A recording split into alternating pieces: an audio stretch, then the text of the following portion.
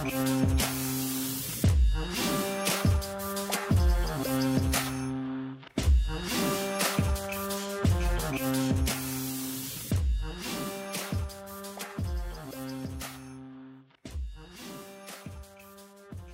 listening to the Black and Brown Ghetto Underground. Today's Wednesday, October 28th. There's a term that's been used throughout military history. Its earliest attribution is to a British naval officer by the name of Frederick Marryat. That's Marryat.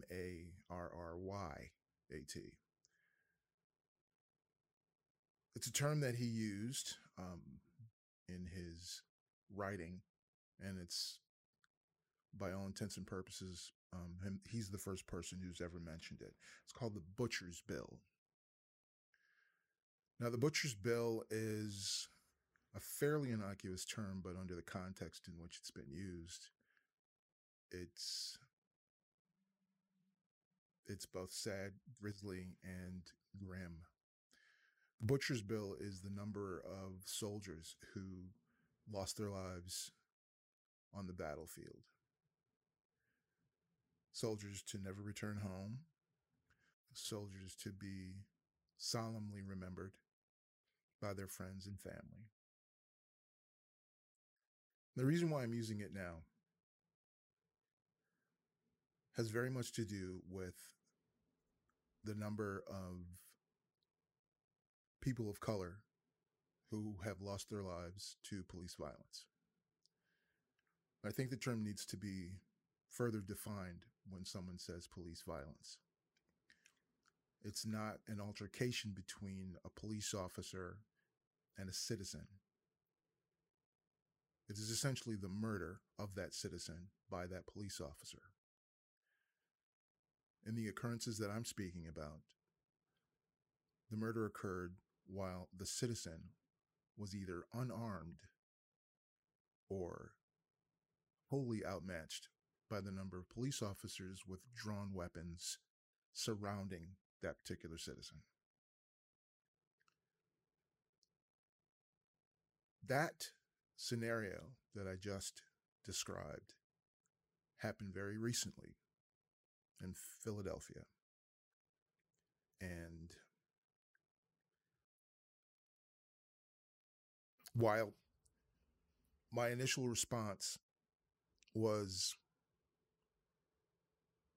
a sinking, sickened feeling in my stomach that yet another black man has lost his life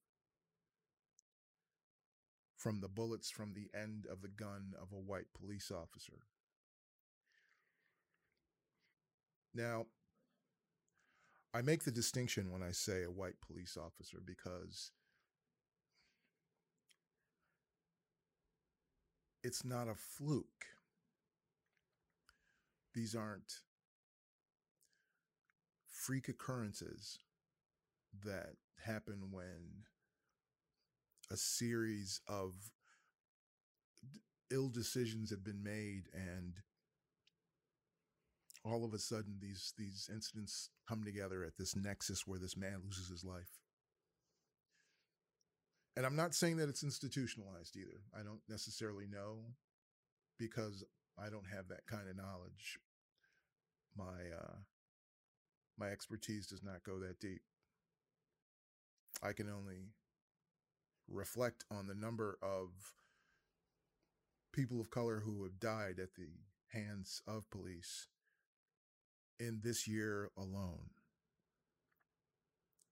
And at last count, it was 165 people of color shot and killed by police. So the Butcher's Bill for 2020 stands at 165 people. Now, when I say stands at, the year isn't up yet.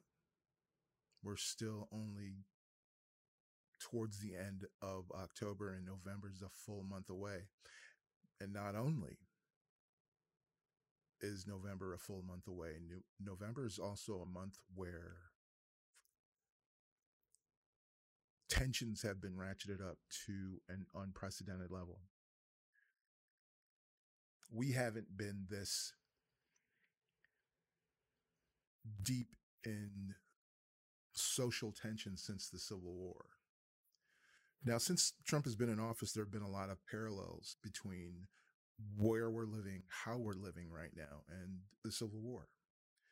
For people of color, the parallels to 1965 are almost always apt and almost always brought up. We can find parallels in nearly every year of the Trump presidency and correlate those to a time of great upheaval and change in this country throughout our history. That's significant. The fact that we can map everything that he's done to a time of stress, strife, and turmoil in our country is significant, because when one person at the head of all, well, basically at the head of all government, is engineering the change of our country that is fundamental, there are going to be these spasms of resistance by the people who live the everyday lives of American citizens, I included. So when you see on the news, and it's almost, it's sometimes shorter than the weather report, that's saddening. And it's also troubling, because in some way that means we're becoming used to it. That somehow the grimly efficient death of a person of color is less newsworthy than how many inches of rain we're going to get. Part of ourselves as people and as Americans who make up this country should feel a bit of shame. But it's understandable that we don't. The number of people who have died this year, and quite frankly, the number of people who died during the summer alone because of police violence, is concerning, because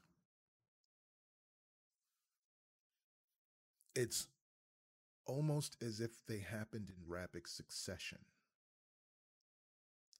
Now, I know in actuality it did not happen that way, but to our consciousness as Americans, it happened far too quickly and far too frequently. And it is our job as Americans and as citizens to find out what happened to those people, what happened to those police officers. Because once it leaves the news, unless we're closely tied to the person who was murdered, we forget. We concentrate on our lives. Something that is in no way shameful. But it's easy, because that's not our life that was lost. That is not our family member who was lost. And many people who feel as though social justice and racial equality is an important thing, we tend to call each other brother and sister, because we share a lineage, either through circumstance or through DNA. We share that lineage. And many of us are connected through tribulation and oppression, or a history of oppression. So when you call that man who lost his life in Philadelphia my brother, you are saying to both yourself and to anyone who hears you that some part of you has just died. How do we get that peace back? That's something to think about.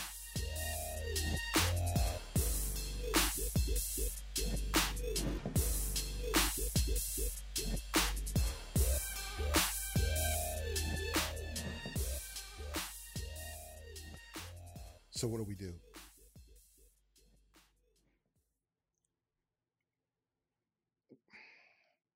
The obvious question needs an obvious answer, you would think. You African American people living in America who are tired of being shot by police, tired of having the go-to solution to be deadly force, tired of police coming to the neighborhood where the incident is occurring and just emptying shell after shell after shell into this man or woman.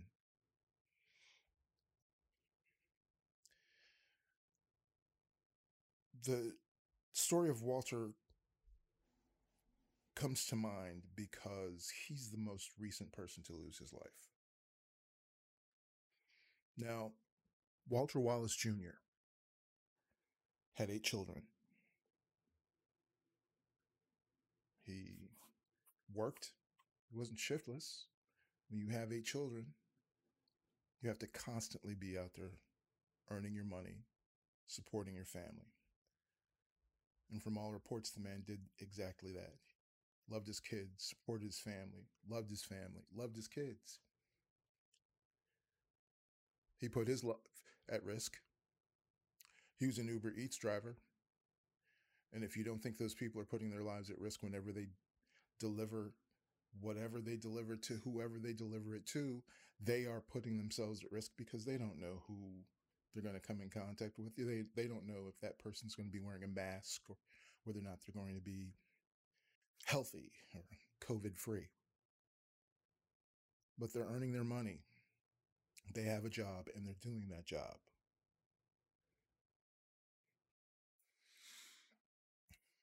So all any of us know, we know from the video footage that was taken in the subsequent reporting thereafter. We know that Walter had an episode and he was brandishing a knife. Only his family knows what led up to that moment. But from the news footage, we know that his family was trying to talk him down. He wasn't hurting anyone. A man who has a knife in his hand, who has ill intent or wants to kill someone, will not hesitate. But he did, because he didn't harm his mother. He didn't harm his brother or his children. He didn't harm anyone. Police were called. It still hasn't been reported by who, but the police were called and they arrived. Subsequently, after they encountered Walter, they fired into him multiple times. If you've seen the footage, if you've watched it, it's by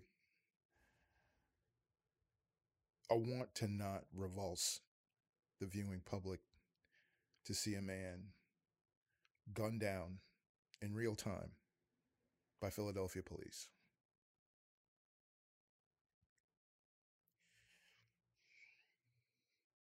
And we see the aftermath. We see the aftermath. We hear about the aftermath, the looting, the destruction. But that's what television focuses on. That's what the news focuses on. That's what the varying news organizations focus on. Even the most liberal, even MSNBC, focused on the looting and the destruction, and then the riots, and then the protest. So when the question is asked either by someone else or by ourselves, what do we do?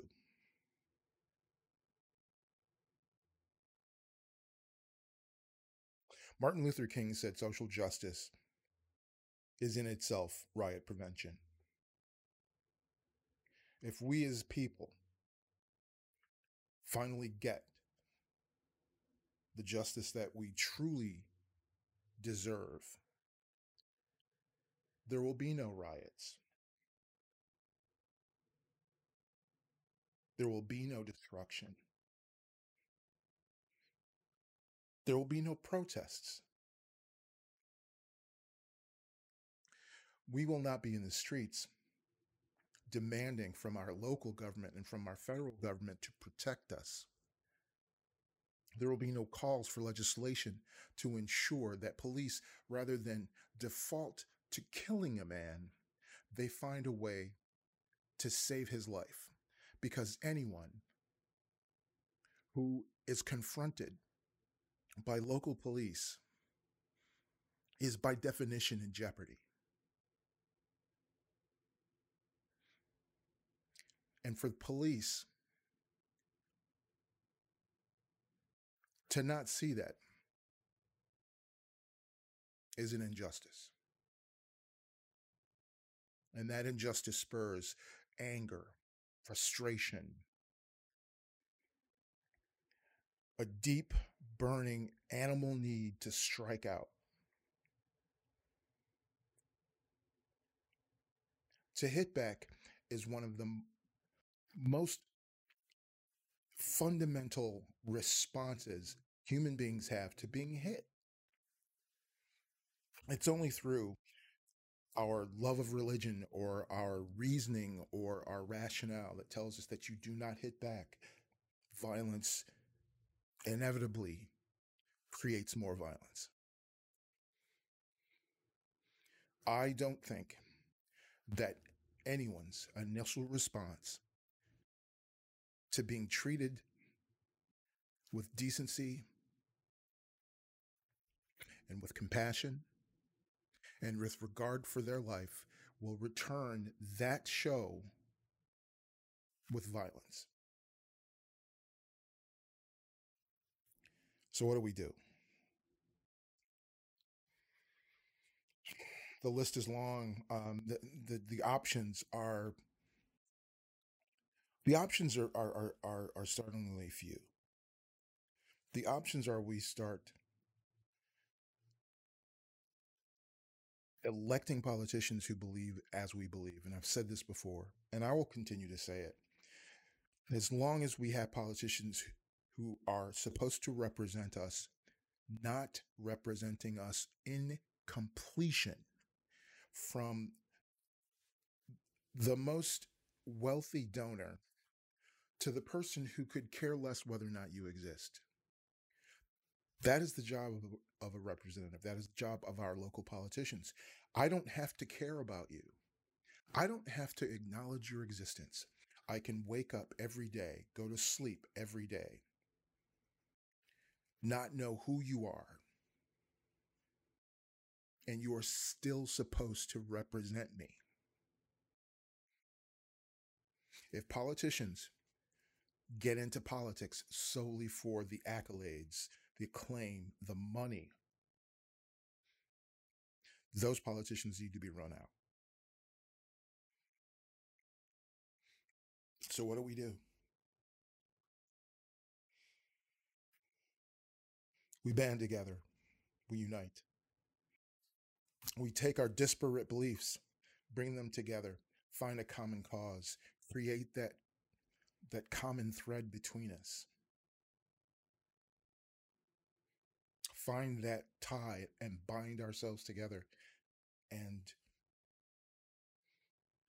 create a power swell that cannot be denied by the people who say they are looking out for our best interest, that say they're working for us. Hopefully that'll happen. Hopefully that'll work. I will keep saying this until it does. I have people I love that I want to remain on this planet breathing. I don't want to go to one funeral, one wake. I don't want to post condolences on Facebook pages and on Instagram pages. I don't want to get emails that say this is something that happened to someone you know. It's already too close. It's already breathing down the back of my neck. I walk outside. That is the jungle that I live in. Standing outside, chewing a piece of gum, drinking a soda. If a police officer has it in his mind that I look similar to someone that he thinks might have committed a crime, I am therefore in jeopardy for no other reason than resemblance. For no other reason other than the hue of my skin. That cannot stand. And again, I ask a question that will not die and has not died for hundreds of years from the lips of every person of color. What do we do?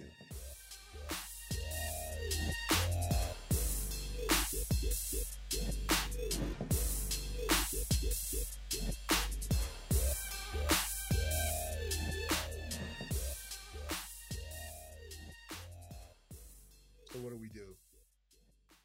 We keep fighting. We keep remembering the names of those who've been lost to us. We keep their families held up in prayer.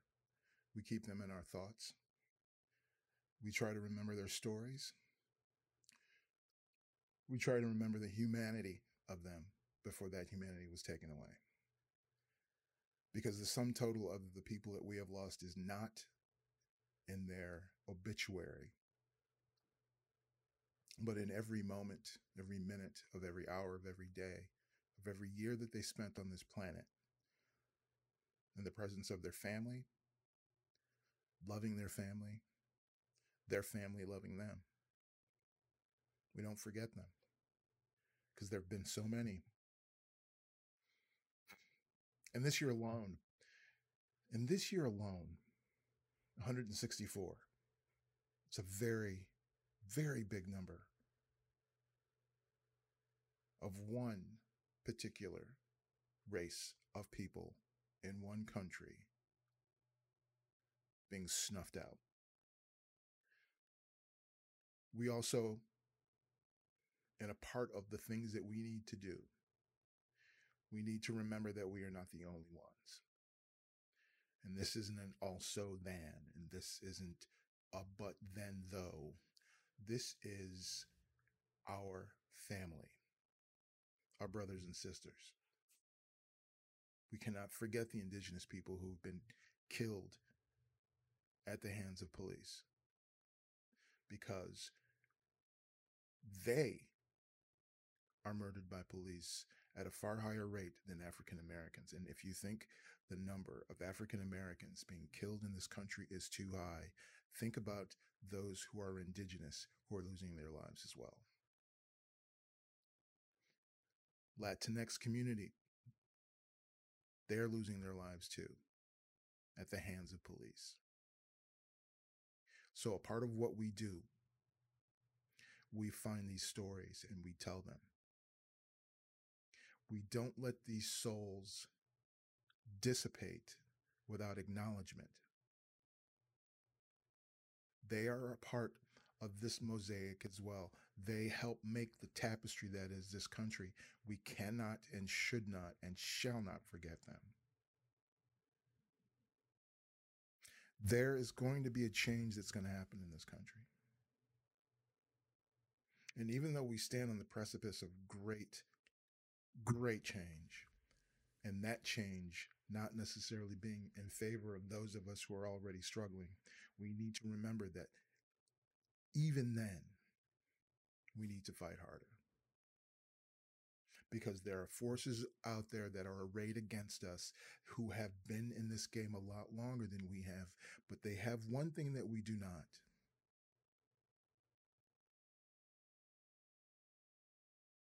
and that's numbers. How do you overcome a larger force? By being smart.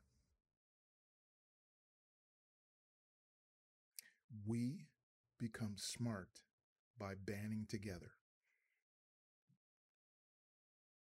We show our intelligence and strategy by marshaling our forces together, finding legislators that will legislate on our behalf. We create our own media and we share it between us. We exclude no one. No one is shut out. No one should be shut out. Everyone is welcome. It's the Black and Brown Ghetto Underground, but we accept everybody.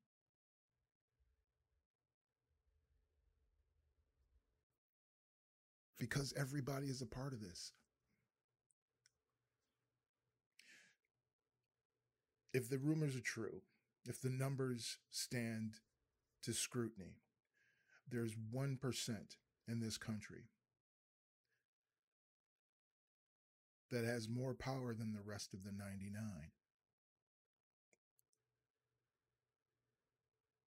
Why should that be in a country where